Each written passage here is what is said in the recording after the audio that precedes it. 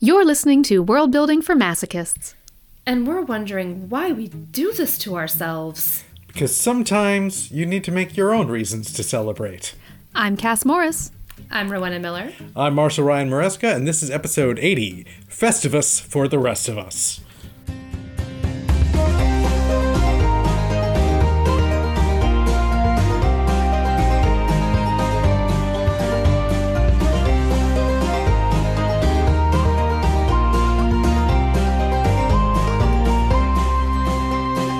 Which is not, in fact, going to be us airing grievances. No. But rather talking about different kinds of festivals. But before we dive into that, I believe that people have some things to be shouty about at the top of the podcast. Rowena? Sure. So theoretically, by the time this airs, retail sites should have pre-order links for Fairy Bargains of Prospect Hill Live. We'll see if that happens, because who knows? But theoretically, it's coming. The joy of the publishing industry is sometimes you find out when pre-orders are live on your books because they're live. Yes. That's how you... Yeah, So sometimes it's a friend saying, I just pre-ordered your book, and you're like, I didn't know you could do that. Didn't realize that was a thing. Neat. Your book has a release date. Does it? Well, Amazon says so. That does not necessarily mean anything. Might be made up. All the dates are made up and the points don't matter. But dates that are not made up are the upcoming ArmadilloCon and WorldCon, where we will all three be at both locations. So those dates are real. And those dates are August 5th to the 7th for ArmadilloCon and September 1st to the 5th. That sounds right. Yeah. We're not looking at actual Labor Day data. weekend. Labor Day weekend weekend. for None of us is looking at a calendar. Good job, team. I think we did pretty good there Chicago. for none of us looking Yep. at a calendar. But that's in Chicago. And yeah, so that's going to be... And at ArmadilloCon, I am going to be debuting my new novella. So it's going to be coming out that week. And so I will have like the book release party at ArmadilloCon for my novella, which is The Mystical Murders of Yin Mara, which is set in the Meridianverse, but it is its own little standalone novella starring Phaedra and Giarna from the Thorn series, where they have their own little adventure of mysterious dead bodies that defy explanations, and they decide, because they're the kind of people who are just too curious about this sort of thing, that they need to figure out what's happening with these dead bodies. And I think it's a lot of fun. It is a lot of fun. They have so many opportunities to not be involved in the dead bodies. And yet, they keep choosing to be involved with the dead bodies, which I think is wonderful. Yes, I got to read it. It's very fun. So my question is, will there be cake at this little shindig? That's a good question. The Nice. shindig details I still need to work. It's actually, as the plan is going now, at this recording time, which may be very different by the time we get there, it's actually going to be a joint book release party with me and Mystical Murders of Yin Mara and Sim Kern and their book, I believe it's called Real Sugar is Hard to Find. I'm pretty sure that's the title of the book. I could be wrong. So Sim and I will be having our release party together, and so that'll be but the details of cake or not at this party is still up in the air. Well, sounds like Bunch of Eddie Izzard jokes just went I through know. my head. I'm holding back. Cake or death? I mean, Sim's book might be about cake since it is about finding sugar. And my book is And yours is definitely about death. about death. So It's now the cake or death party. it might You have very to well Yes. be the cake Yeah. or the death cake party. or death I think it has to party. be. Perfect. Well, it's a reason to celebrate. And speaking of reasons to celebrate, that's what we're talking about today. Because we always need to find more excuses to do celebrations and weird, crazy things. And if those can involve there being cake, then we usually like to have an excuse to make cake. More's the better. It's true. It's true.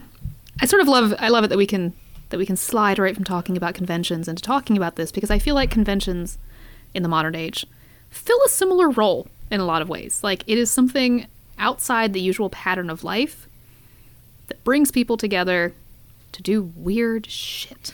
And I love that humans have this innate urge to gather together and do weird shit. Especially since most conventions, the annual ones, are pretty much around the same time each year. Like, it's usually the same weekend in any given year. And a lot of conventions will have their little, like, this is our tradition sort of thing that they, like, make sure we have to do. Like... And if you wander into one, not having been to that convention before, it can be a real weird experience. Yeah. Like, oh, I didn't realize this is what we do here in this town. Okay, cool. I mean, I can tell you at ArmadilloCon, one of them is called Fanish Feud, which is essentially like Family Feud. And they, have like the survey of all these questions, and usually it's presented as fans versus pros. So one team is all fan people, and the other team are professional writer people, usually. But I can also tell you that since it's a survey that people do on the internet, a lot of times the answers to the questions that are correct have no bearing on correct answers to the questions whatsoever. So as a participant, sometimes you have to just gauge, like, this answer's wrong, but someone might have put it anyway. And therefore, I'm going to say it, knowing it's wrong, but it might be right for this. And so that's one of the weird traditions there. I love that. Yeah. It's not about knowing the right answer. It's about knowing people. Yes.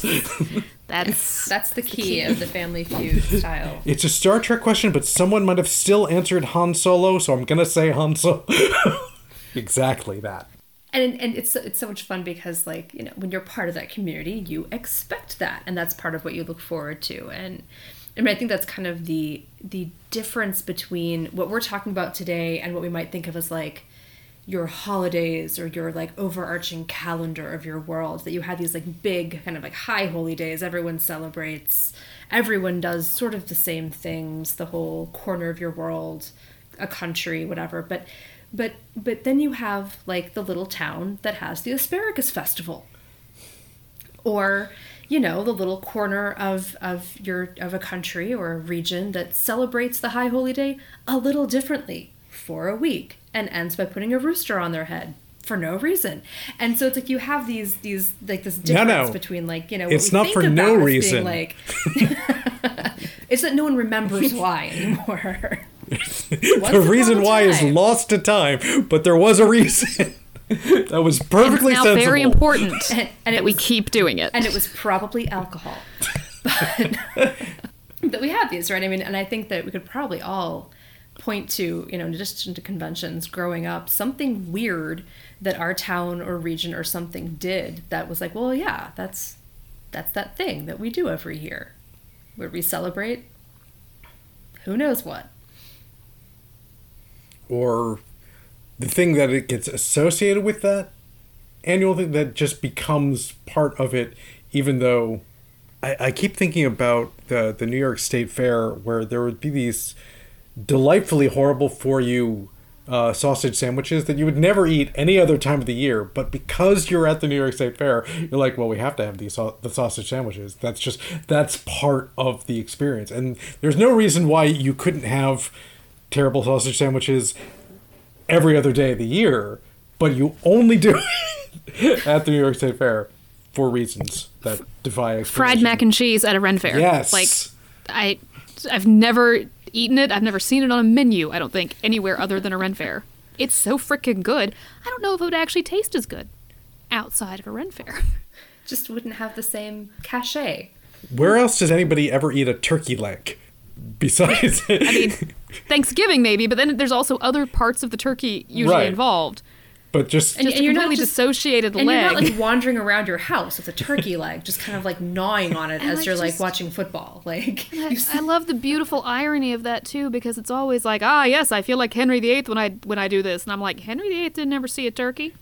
He didn't know what a turkey was. Maybe Henry VIII with a really overgrown chicken, really giant chicken. Yeah, so like all these things that we get really attached to. We like our little traditions. We like having things to look forward to. And sometimes people will go very hard when it comes to these traditions. The instigation behind proposing this topic for today was me getting excited about the annual cheese rolling in Gloucestershire, which I think is one of just most glorious things that happens on this green earth. Because it's such a perfect encapsulation of, we have no idea why we do this, but they take a giant wheel of cheese, they throw it down a hill, and a bunch of people hurtle themselves after it. And, like, people get hurt. Like, it is pretty much every year. If you've never seen dangerous. this, look it up to see the grade It's a very of this hill. steep hill. It is very steep. It's a very, very steep hill. People get hurt all the time, but they keep doing it. The local government tried to ban it, did not work. People were like, we're going to keep doing it anyway. You can't stop us. I think eventually they may have, like, some years replaced the actual wheel of cheese with, like, a styrofoam wheel of cheese. But I think they backtracked off that, too. Because it's like, no, it's not the same. It doesn't have the same gravity going downhill. So I have some questions. I may or may not have answers. I've never been. But but it's on the bucket list. For example, like, is it just the joy of chasing the cheese, or does somebody have to catch the cheese to win? Is there You don't have to is there a catch winner? the cheese. There is a winner. I think the cheese There is a always winner. wins. I think really the cheese always wins. I think Well, the sure. cheese always beats the people down the hill. But But whoever gets down the hill first gets the cheese. Oh, so there is at least so it is a race. you don't have to catch the cheese. There's no fight. There's not like a rugby scrum at the bottom of the hill over the cheese. I'm not sure I would swear that's always would be an excellent addition. But the idea is it's like a race after the cheese, Yeah. and whoever hits the finish line first gets the cheese. So then there's the question, like, is there a locked finish line that whoever crosses it first, or is it like whoever gets their hand on the cheese first whenever it actually stops? Yeah, in the videos I've seen, they've at least in recent years sort of put like a net at the bottom to catch the cheese, so it doesn't just keep rolling off into the countryside. And it's whoever gets to the bottom of the hill. So I guess There's where a it finish flattens line. back out is the finish theoretically. line, in theory. Whereas I would love it if it was just you just had to keep going until the cheese stopped. Till somebody puts a hand on the cheese. Yeah. And this is one of those prime ones of why? Why do we do this? And I don't know that anyone knows. I'm sure there's some apocryphal story of the year back in 1260 where someone dropped a wheel of cheese down the hill and a bunch of people ran after it or whatever. But I'm sure no one knows. Well, it's one of those For great sure. things that, like, by the time anyone wrote it down, It was already they locked. had been doing it for so long Yeah. that no one knew. Like, the first reference to it is fairly recent in history. I want to say Victorian era. But, like, that person is saying, they've been doing this for forever, and no one seems to know why. I'd love to believe that the origins are something like five guys were all arguing over whose cheese it was, and somebody in a very like Wisdom of Solomon went, so it's like, you know what, I'm just gonna throw it down the hill, and whichever one of you gets it, fine, it's your cheese. It's your cheese. And that's my ruling. And then they did that, and people were like, that was kind of cool, actually, watching those guys chase after the cheese. We should do that again. And it just grew from there. I think a lot of things stem from something dangerous occurs. Other people see it and they're like, that was kind of cool. That was fun to watch. Because I think in some ways, when we're thinking about creating fantasy worlds, like, we can overthink this stuff to a point where it's like, well, but it must be related to some major historical event. What caused this? Was there a great dairy shortage because of a war? Like, we have this, like, that has to have some great meaning, or like the only things people celebrate are, holidays of extreme religious significance or celebrations of major historical events. And it's like, you look around and no, some of it's real obscure. Or even if you can point to like a historical event that is inspiring this, like, it's actually not that big of a deal. Like, my favorite fictional example is in Parks and Rec, where they have Ted Day. Because there was some incident in Pawnee where they dumped a bunch of tea in the lake, but it was misinterpreted because of the old-timey script that it was written in, so they thought they dumped the Ted in the lake, and so every year they find a guy named Ted and they throw him in the lake. I love that. So it's like, so there's a historical precedence, but it's not important, and it's been misconstrued completely. it's been dislodged from its origins. I have to say, beautiful. the world building of Parks and Rec is it's really wonderful, and the degree to which they make this silly little Indiana town into something three-dimensional and real with that level of world building of like we have the Ted Day, we have Little Sebastian, which is just this tiny horse that everyone loves. Yes. For no explicable reason. And honestly, as someone from Indiana, I have very few quibbles. No notes. Perfect. Pretty much, yep.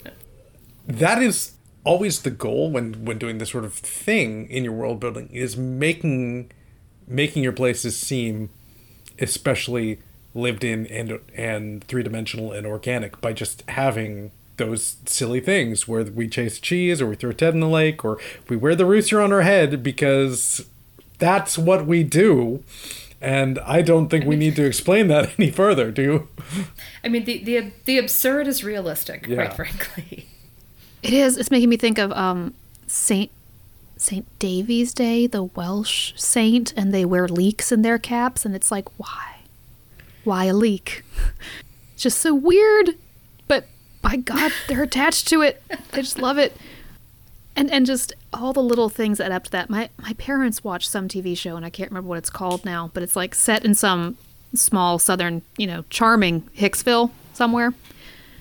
And in this fictional town, they seem to have a festival about every other week. Like, there's the Blueberry Festival, the Apricot Festival, the Pirate Day Festival, the Banana Festival. Like, there's all the time, there's some kind of festival happening. Because it's an excuse for, the showrunners to, make new costumes and decorate and things like that. But within the world of this town, you sort of get to a point where you're like, gosh, that would be exhausting. And I think it's it's kind of fine to put it all in one town, because if you actually drive around like sort of the Midwest or the rural South, like you just kind of notice like, oh, this town has this festival this weekend, and then the next town over has their festival in 2 weeks, and then this town over here has a festival like a week after that. Like, it's like they kind of like popcorn them around, so everyone's got their little niche cornered. I don't know if the U.S. ever had laws like this, but I know that in medieval England, there were charters around who could have markets and when. What towns could have a market day and when and under what conditions. And that, I think, would lend itself to, like, each town has a festival, but on different weeks, because the vendors would sort of travel around, because not every town, you couldn't have one consecutive weeks because it was considered, unfair to the other towns. And the king would say, nope, none of that, I'm revoking your charter.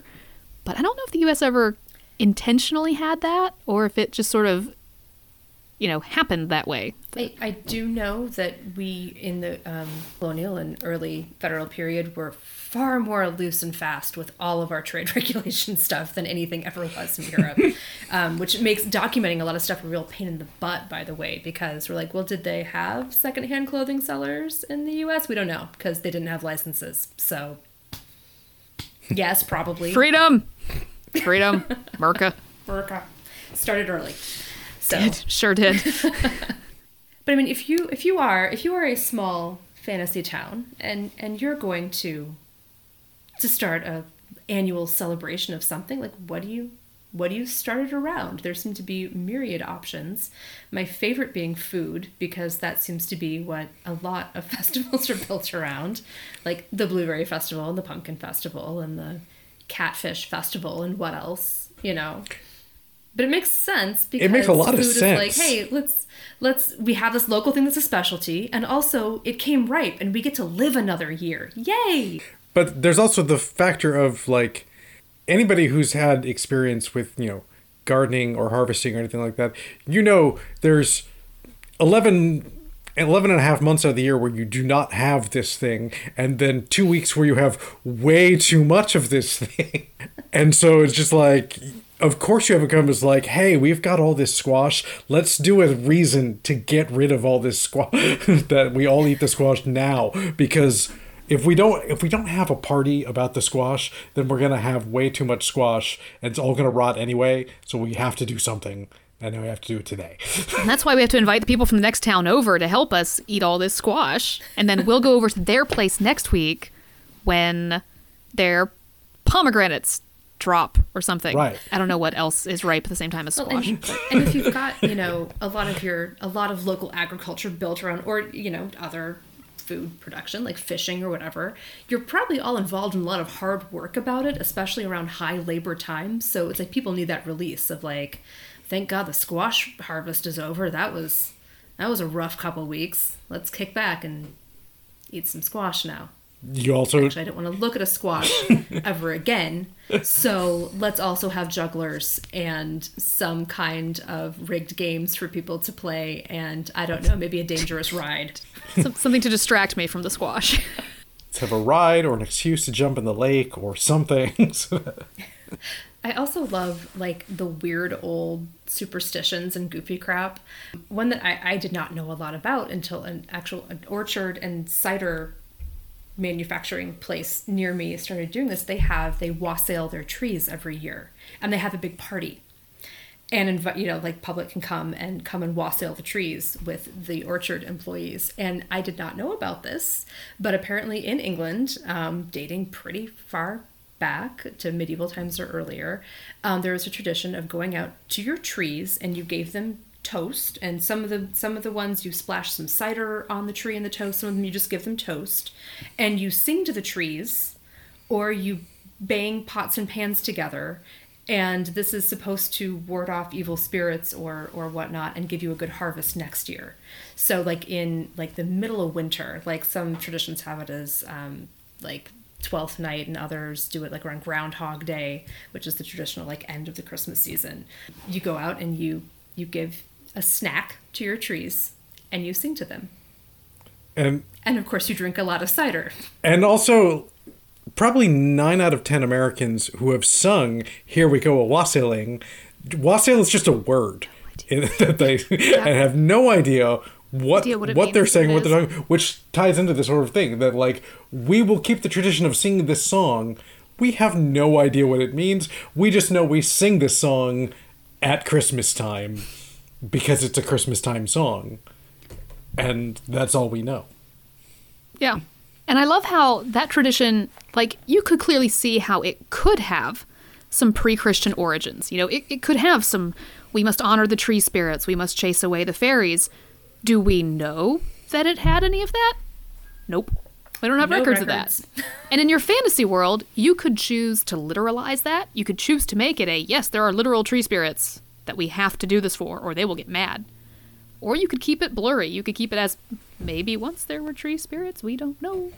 Because you get to decide, you know, how intense and literal these things are in your fantasy world. And when you have those blurry lines, too, it can be like, well, you know, yeah, we do this every year because we have to get a good harvest. Well, what happens if you don't? We've never not done it. Why would we not do it? That's a terrible idea. Like, there's no scientific basis for this belief. But it seems to work every year because we get a good harvest, so we're not screwing with that. That's the thing. It's like the scientific method only works when you can take that kind of risk. when your ability to get through the winter depends on this, you're not gonna fuck around with having, you know, variables and a control system. It's like, no, we're just gonna keep doing the thing because it seems to work. And you know what? It's also fun to get kind of drunk and then go sing to the trees. Frankly, we like doing it. It's fun. For a darker example, I can't help but think of Shirley Jackson's The Lottery, where throughout the story, people going, I heard the next town over, they've stopped doing it. And they're like, yeah, they can fuck with that. We're not, we don't have the margin of error that we can take that sort of risk of not doing it. So no, we're doing the lottery. It's gotta happen. I love too the intersection of, I mean, sort of like thinking about that, like appeasing the tree spirits or whatever. When your food related festival has an intersection with religion, but it's not necessarily like strictly derived from the doctrine. I'm thinking about a lot of the, you know, like Mardi Gras festivals and Shrove Tuesday and all these things. It's like, well, we have to give up all the tasty foods for Lent, which in turn has sort of a, because these things we harvested or have been saving all winter are going to go bad and might kill us if we eat them this late in the spring. But it's also, there's religious things there, whatever. So let's gorge ourselves. And somehow that turns into festivals where people have pancake races. It's like, draw the line from a bunch of people running down the street flipping pancakes to Jesus. Draw that line for me. It's not a straight one. Sometimes these things happen just because we discover that they're fun and we make an excuse. Or like St. Patrick's Day, which has really very little to do with St. Patrick at all. Really, it's like, let's drink green beer, if you're the kind of person who does things like that, which I am not because beer is gross.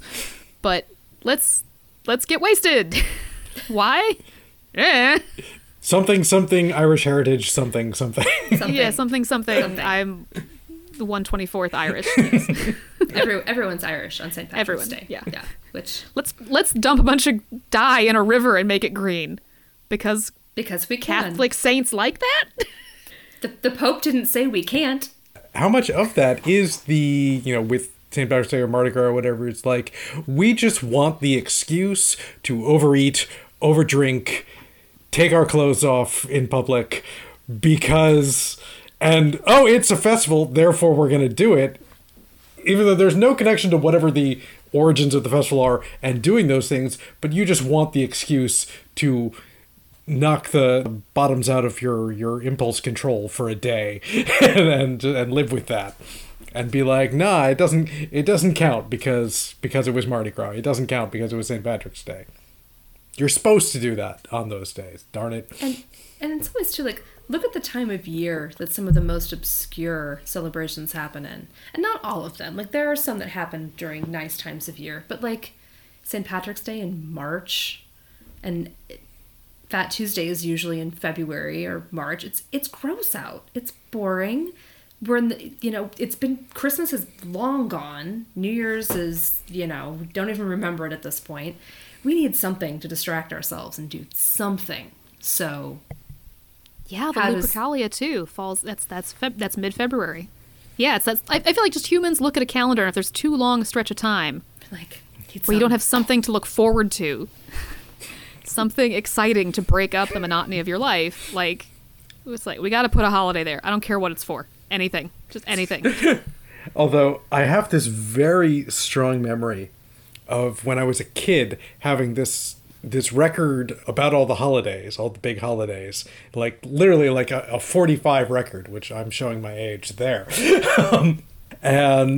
But like each one there was a song, and then they're like, in August there are no holidays. It's too hot. And that was it. It's like, moving on. We're now to Labor Day. But I sort of love that idea of just like, we're have all these, things where we run in the streets and do crazy things, but we're not going to do that in August because, no. We're going to stay inside in the shade. It just takes a lot of it's effort. Just too much. Just go to the beach. Just do that. Just calm down, y'all. It's too much. Get a slushie. But I think that's a legitimate thing to consider for a fantasy world too, of like, so why is this happening in this particular time of year? Is it actually related to something that occurred during this time of year that we're commemorating in some way? Is it because the squash harvest is coming ripe? Or is it because we get really bored in February and we need something to do? Or are we avoiding having holidays in February because, quite frankly, it is still way too damn cold and we can't even leave our homes? It's the stay at home with your jammies and your blanket festival because, yeah, that's what's happening. To an extent, Valentine's Day, which is the big February holiday, is a find a person you like and hole up with that person. I mean, that's kind of what that is supposed to be about. Rather, it's not the run in the streets and, it's the, make a personal declaration to that person and stay out of everybody else's way. Don't drive. Don't drive. The roads are bad. The roads are bad. Do something sweet and romantic and don't bother other people in your process. Not that people listen to that but it's like there is no Valentine's Day parade, or at least there shouldn't be. If there probably is. I'm probably wrong about that. There certainly isn't a famous one. We don't have, like, the Macy's Valentine's Day parade going down. God, don't give capitalism more ideas. Yeah, that's true. But the parade, the concept of the parade itself is up there with, like, why, is this a thing? Like, why do people in this town do that parade? Like, what is the idea of like, hey, let's just, again, let's dress up in whatever silly thing and go through the streets and let other people wave at us and see us, we're in the crazy costume, and again, there's probably alcohol involved or something else. But yet it's again, like, this is tradition. We have to have this parade. We have to, what would it be like if we didn't have the St. Patrick's Day parade? There sure was alcohol involved the couple of times I had to walk in a Christmas parade, let me tell you. Like, it is 20 degrees. It is too cold for this nonsense, and I have to beam tiny little candy canes at people. Like, you better believe I'm having a drink first. Jeez. But those local parades, too, like, they speak to the locality of it so much, because who takes part in those local parades? It's always, like, the local Girl Scout troops, and the high school marching band, and the local Shriners, and just, like, all these weird little civic organizations that are just sort of celebrating their own little togetherness and then showing it off for everybody else in the community. And I find that really charming. I love a parade. I really do. In San Antonio, usually the week after Easter, it's Fiesta, which is just like this excuse to have a bunch of parades and a bunch of parties and somebody is like the king anchovy of the parade, and somebody else is going to be the Fiesta Queen, and these are just things that happen in San Antonio every year, and and it's a big deal in San Antonio for the whole year. Oh, there's another one that's right at the same time here in Austin, which I've always been sort of fascinated with, which is Eeyore's birthday. Eeyore as in the donkey from Winnie the Pooh. Right. Why is his excellent? Tell me why more. is his birthday April 24th? I'm not entirely sure. Why does it mean that just hippies descend on this one park in Austin and just like get all their weird out on that particular day? And it's like it's a lot of music, it's a lot of people in. But if you ask us, why is this about Eeyore's birthday? Nobody really will have a strong answer for you, but it is a thing that is very big here in Austin every April for reasons. I love, in our modern world, how many celebrations and festivals have sort of gone the other direction. We're talking about creating them for our world building, but I love how many have jumped the other way, and how many fictional celebrations are now embraced by the real world. Whether it's, May the 4th or actual Star Wars Day, May 25th. May 25th is actually 3 different fandom holidays. Because it's the anniversary of Star Wars being released. It's Towel Day for Hitchhiker's Guide to the Galaxy. Is it? Wow. It is. It's Towel Day. I think because it's Douglas Adams' birthday, but I'm not positive about that. Will fact check me. Will fact check me in the in the transcript or something. And it is for Discworld fans the glorious 25th of May, which is the center point of the book Night Watch. So I love that May 25th for some reason has like all these different things glom onto it. But other things too, like Galentine's Day, being the day before Valentine's Day, that was from Parks and Rec, wasn't it? Yeah. Like, I don't even watch Parks and Rec, but I know about Galentine's Day. Or like just weird things like remember in the early 2000s when Talk Like a Pirate Day was a really big thing for a few years? Yeah. It was very big on my college campus Yes. at my grad school. And it was the day before my birthday, which meant I had some epic pirate-themed birthday parties as we went from one day to the other.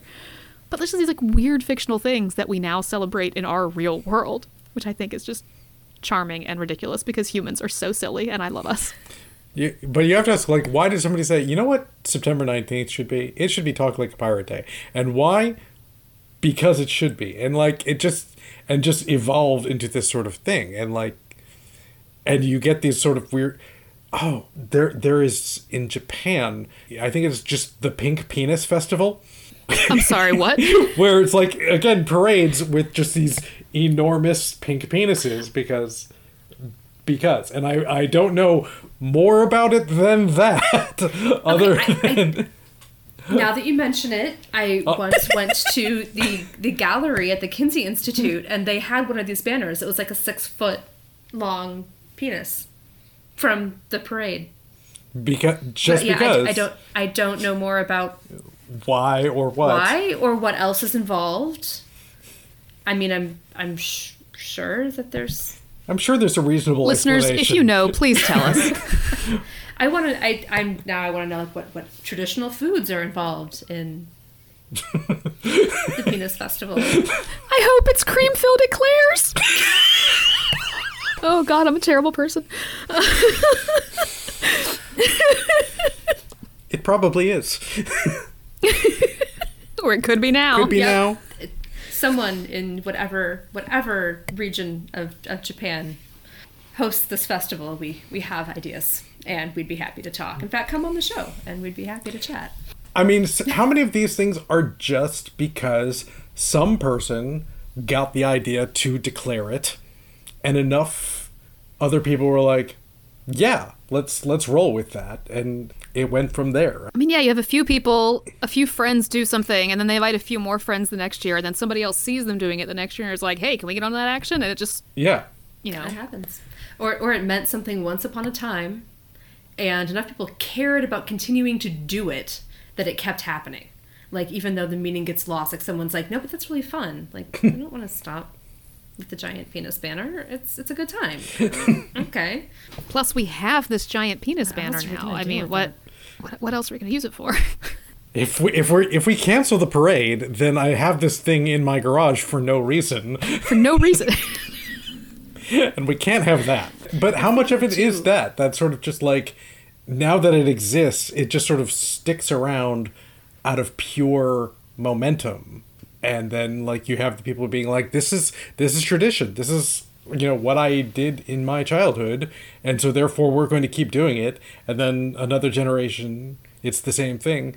And again, like, I mentioned this last episode where I said how much stuff that we think of as just like tradition or this is how things are really just stems to America in the 50s. And like almost everything we associate with traditional Christmas, America in the 1950s. Like that's where that comes from. Like even in, the traditional, this is what Santa looks like, came from like a Coke ad and didn't exist before that. And He was certainly popularized by Coke. yeah. But like Americans are not alone in Right. this either. And I think about Ovid's Fasti is a lesser known work of his that is, I wish it spanned the entire year. He didn't finish writing it, but he did the first 6 months of the year and basically just explaining all the Roman holidays, which if you don't know, there were a lot of them.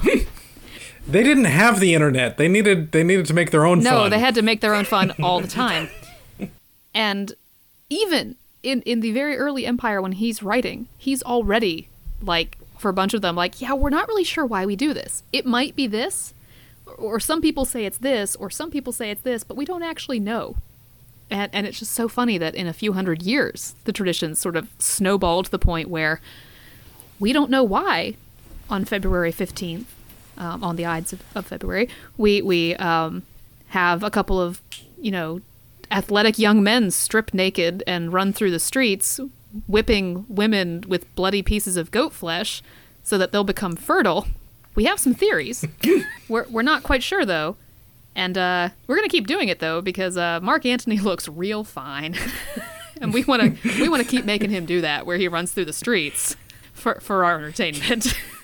And I feel like, too, just like the sheer number of Roman holidays points out another interesting element of the niche, obscure festival and holiday topic, which is who's actually even participating in these? Like, does your entire population actually come out and get behind Asparagus Festival?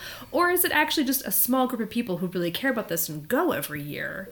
Or is it kind of a mix? I mean, you have, like, for a calendar chock-a-block full of holidays, the way the Romans did. Like, you start to, like, pick apart and be like, well, this is really the only people who are really into that are this particular niche of people, Well, yeah, okay, so this is the group that this holiday is kind of for, and they participate, and everyone else kind of goes about their day as usual. Maybe avoids that marketplace because it's overrun with the Asparagus Festival again. But Let me tell you, as someone who lived 1 block away from the main street of a small, rural southern town, you kind of don't have a choice if there's festivals happening. You're part of it, whether you want to be or not, because at the very least, it's blocked off your street and you can't leave.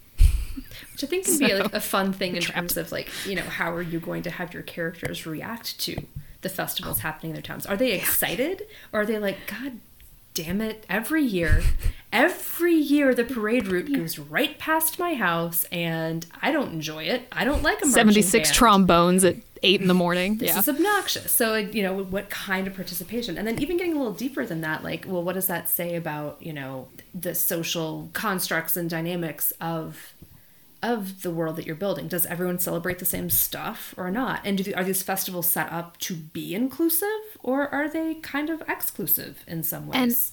And how much are they sanctioned by the government versus not? I mean, that to sort of take a more serious look at it, look at pride festivals and the history of pride festivals over the decades, and where they've been allowed, where they've been not allowed, where they are technically allowed but discouraged, you know, by some sector of the populace, where they are more heavily regulated, and how that has waxed and waned and changed a little bit over time. But we are still facing so many of the same issues with, you know, who's allowed to have a public celebration, who's allowed to do these things in a public space. That also makes me think about generational shift, and when, you know, something is a tradition, but the newer generation, for whatever reason of further enlightenment or further awareness, are like, hey, this thing that you are doing, like maybe whipping the women with goat flesh, maybe that's bad. Maybe you shouldn't do that. Maybe that's a really toxic behavior. And then you have other people going, but it's tradition, and look at Mark Anthony's abs. You're ruining. It's not his abs I'm looking at. Yeah, This is the no kink at Lupercalia sect. Right. But like, and maybe it is a thing of a shift back to a more conservative attitude, or it can be a, hey, this thing that we do every year is actually horrifically toxic, and maybe, you know, putting it under the banner of, but it's tradition. Like is it something Nordic? I want to say Sweden, where there's the annual festival that everyone's in blackface, and people are like, hey, maybe not. And people are like, but it's tradition. And still people are like, maybe not. Maybe you should stop. Yeah. Was that the Zwarte Piet? Yes. Yeah, I think so. And yeah. I think that's right. That sounds right. It's Christmas related. It's Christmas adjacent. It's Christmas adjacent. I think it's a Netherlands origin. But he was like Santa's little helper. Yeah. And yeah. I hail from a state that until fairly recently recognized in February Lee Jackson King Day. I don't know who that is, but I can hear the tone of your voice. Oh no. Well, it's 3 people. That's your clue. When everyone else was celebrating Martin Luther King Jr. Day, Virginia was celebrating Lee Jackson King Day, honoring Martin Luther King Jr. at the same time that we honored Robert E. Lee and Stonewall Jackson. These are choices. They're bad ones, but they're choices. It was a whole choice, and we do see a generational shift that became inappropriate, but there are still people in this state who would like to go back to it. Like every year, some dumbass in the House of Delegates tries to advocate for bringing it back, and we're like, no. No, that was a bad holiday. We don't need that one back. I don't know. I mean, it wasn't even like what do you do to observe that? Actually, wait, no. If anyone did, I don't want to know. Mm-mm. I don't want to ask that. I don't want to untangle that thread. For me, when I was 7, it was just a day off school. Close that door and back away slowly. Yeah. But it's interesting too, because even if you remove anything culturally or politically fraught from holidays, like there's still usually some kind of government or like oversight somewhere. Like there's the permits, right? And there's the who's paying for this. And there's the argument about who's paying for this. And then you get under the who's paying for this, and it's like, well, there's some power structures at work, because is this free cotton candy, or is this the local squash guild showing off their clout? Like you have these kind of playing even under the surface of what are otherwise benign holidays. We can't cancel it, because if we cancel it, the Squash Guild will get very mad. And then if they get mad, then they have enough of a voting block that nothing else gets done for the rest of the year. I was recently watching Wizard of Oz with my kids. And you know the scene where they're all celebrating the Wicked Witch of the East dying? Yeah. Just a little sick to begin with, quite frankly. Let's just acknowledge that. But then they have, in Munchkinland, they have like the Lollipop Guild and the Lullaby League. And I really wonder, like, what kind of political clout Is in like for years Munchkinland? afterward? For years afterward, like, did the Lullaby League sponsor a like Dead Witch Day where they trotted out parades and pronouncements? And I'm just imagining that developing over time. Everyone wears striped stockings to mock the dead witch and her bare feet. That tracks. That makes sense. Also opens up this whole idea of, like, what does Munchkinland look like 3 generations later? And are they, like, you know, does the Lollipop Guild and the Lullaby League and all that still exist? And what are they doing? And has Wicked Witch Death Day become the annual holiday? And Ding Dong Day is like... or is it just Ding Dong Day, and the fact that it... Ding Dong Day and no one knows why. No one knows why. Or even weird, like, it's just, you know, like Dorothy Day. Who is Dorothy? We don't even remember. There's a bust of her in the Hall of Fame, but other than that, we've got nothing. We've got nothing other than everybody wears striped socks, and somebody makes a big house model for some reason. There's a house pinata. Yeah. We hit it, and then it falls down. Yeah. And when it falls, everyone shouts ding dong, and that's the day. I love this. I require Wizard of Oz fanfic from somebody. Listeners, please write us Ding Dong Day. I think that little impromptu addition to Oz lore is a great segue into what we want to end this episode with, which is adding some weird local festivals to our world. And everyone sits here looking stumped, even though we knew we were all going to have to do this. See, what I was thinking about this in terms of Griasta, where Griasta, for them, God, you guys are like a constant party. It's Do you have a day where everyone just it's like, a constant down? party. So, day. like, I wonder if their festival is more like Lent, where it's like, this week, we're all just going to be chill. It is like the week of, like, solemn contemplation, where where the whole point is restraint and refraining, so that then just as like a sort of like, hey, I wonder if my idea would be that it's to sort of like contemplate on all of the good things in life and how much you enjoy them, because, the fact that we get to do this 51 weeks out of the year is a gift. So, like, to take a little time to, like, sit back and reflect, and that's what you're doing this week. So it's like a week of abstinence to, like, refresh yourself of the joys of life that you experience the rest of the time. A palate cleanser, Yes. if you will. Yeah. Now, do all the Griastans do this at the same time? Ooh. I would think so, just because... It's the one week that tourism dips. Yeah, just because it makes sense, because if then you have half the people be like, nah, I'm doing my abstain week. And it's like, you did that during the Snail Festival. Why'd you do that? That's a dumb week to choose, man. Where if it's all the same week, then yeah, that can be the week that, like, oh, you picked the wrong week to come to Griasta. Or for some people, it's like, no, you picked the right week to come to Griasta. Because you can just walk through the streets and get nothing on your shoes. And you can get to the beach, and it's not a problem. Like, this is the easy week to come to town, frankly. Have you located a particular time of year when this makes the most sense, or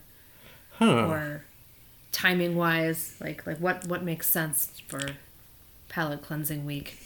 I feel like it should be. Part of me is saying it should be that, like, that midwinter festival that midwinter sort of thing.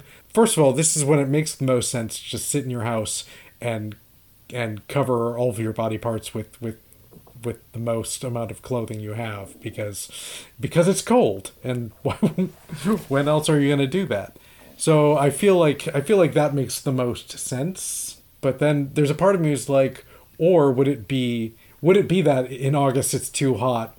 This is the time to just, stay in your house and just lie down and not do anything else because it's too hot to run in the streets. It's too hot to even touch somebody else because you're both just sticky and sweaty.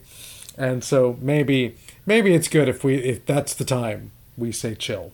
So yeah, I think height of summer is actually. Okay. Cass, do you want to go next? Yes, I'm giving the Fjalaniris a mud festival. Ooh. So much of their, the rhythm of their life is driven by the flooding of their river, which allows them to plant what crops they can and grow their paper and all that stuff. But I'm thinking that, there's a time when the water starts to recede, sort of after the inundation season, when there's a bunch of mud around. And I expect this just started with, just in some small corner of the land or some town or some district of their big city, Uland, with people just, messing around in the mud and throwing mud at each other. But over the years, it became a thing. And I started thinking about this, and I like it for so many reasons, because, this would be right before their hard work would begin, because after the waters recede is when you have to do your sowing and your planting, and then later your harvesting. So before we do the hard work, we're going to have a bash. We're going to get ourselves psyched up for this work. We're going to celebrate the natural elements that have allowed us to prosper. And then we'll settle in and get to work. And I think I could meld it with some other things in their culture, too. I've, way back when, introduced the idea that they have, some sort of pigments that they use for magic and for, painting on their walls and stuff. And I think they would bring that pigment eventually. That would become part of the mud festival. So it's not just mud. It suddenly becomes colorful mud. And that's part of the festival that they have. So this people, who are usually very neat, very organized, very tidy people, have this just festival of mud where they get gloriously, like kids playing in the mud, gloriously dirty in a colorful way. It's very silly. And then they go home and they wash it all off, and then they get back to work. I love it. Are there any traditional foods associated with Mud Festival, or do you just not want to eat during Mud Festival? I would say not eat because you're covered dirty. in mud. Yeah. Because you're covered in mud. I think drinking probably yes, Okay. but not so much with the food. Maybe there's a post mud meal of some go kind. Wash up and then. Yeah, you wash up and then you have a nice meal. I'd have to think harder about exactly what kind of food it would be based on the time of year and what they'd have available to them. For some reason, I'm seeing pretzels. I don't know why. Oh, I like that though. Yeah. Big soft pretzels. Because they're delicious. That's why. Are delicious. And playing out in the mud, if you're playing hard out in the natural elements, you're gonna get hungry. That's hungry play. But just a way for them to blow off some steam and be very silly for a very controlled period of time. Because that's how the Fjalaniris roll. We have scheduled this time to be silly. Yes, we'll be silly for exactly this amount of time, and then. And now the silliness is ended.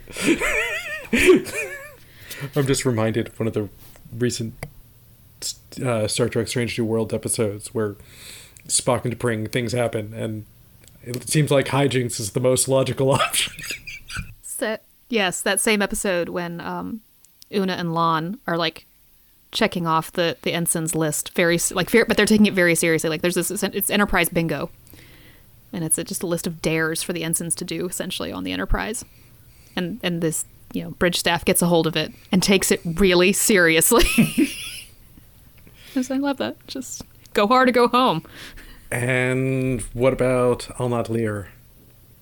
So I overthought this, and I've got a really obscure one. Awesome. So I think I mentioned at one point that it's an archipelago. It's an islands kind of stretched out, and some of them are not home to, but home bases for migrating seabirds.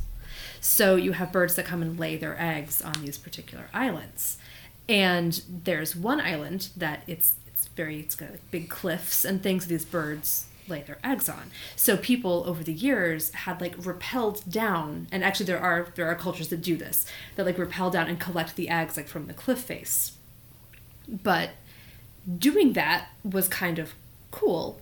So this particular island area, like one little region, it kind of grew into a thing that not only are they collecting the eggs, but they have like rappelling races down the side of the cliffs, and there's like teams that will put on like, you know, like these races they'll get together, like your little village has your team that you send out to rappel down the cliff, and usually no one dies, but you know, sometimes.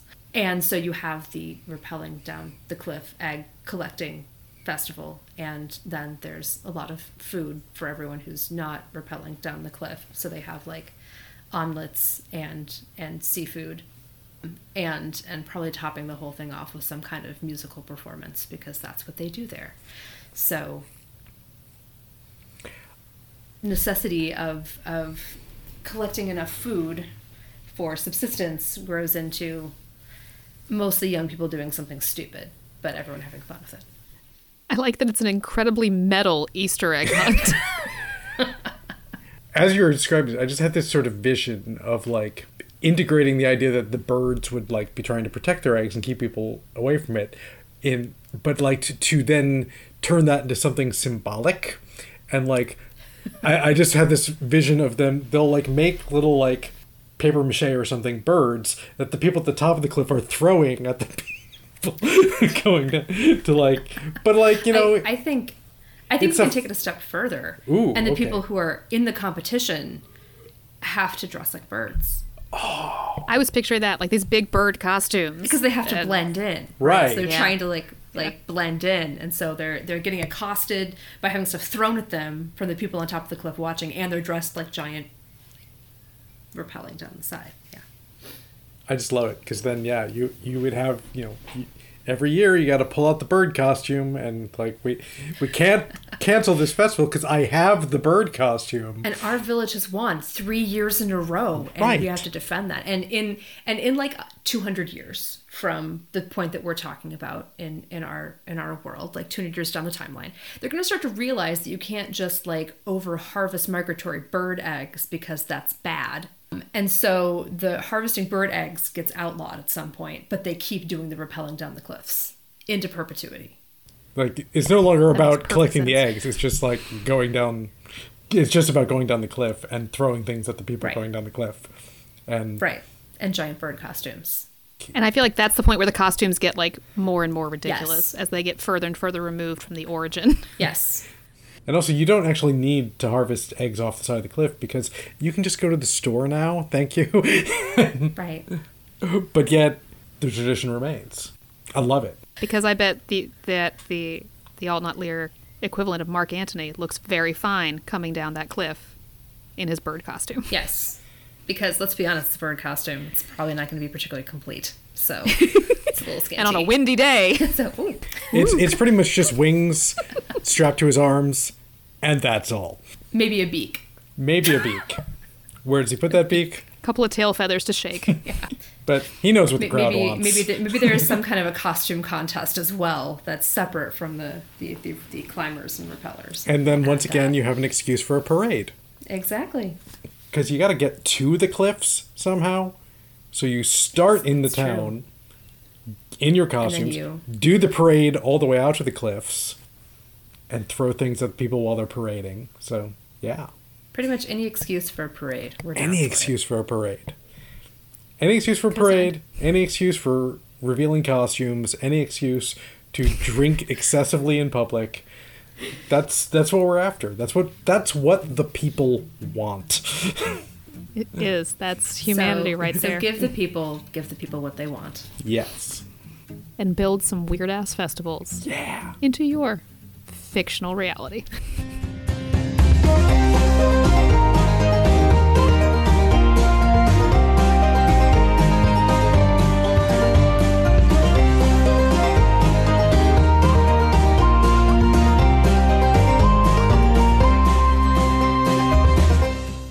Hi, you. Thanks for listening to this episode of World Building for Masochists and letting us help you overcomplicate your writing life. Our next episode goes up on July 20th, where we'll be joined by Victor Manibo to talk about building law and policy into your worlds. If you want to know more about your hosts and the fantastical books we write, links to all of that information is on our website at worldbuildingformasochists.podbeam.com. We really hope you liked this episode. If you did, please do take a minute to tell a friend, shout about us on the internet, or leave a review on iTunes. If you've got questions or just want to tell us how cute we are, there's a number of ways to contact us. We're on Twitter as @WorldBuildCast, and our email is worldbuildcast@gmail.com. We also have a Discord chat room linked in the About the Show page of our website if you want to come chat with us and other fans of the podcast. We'd love for you to share the worlds you're making and help us all build until it hurts.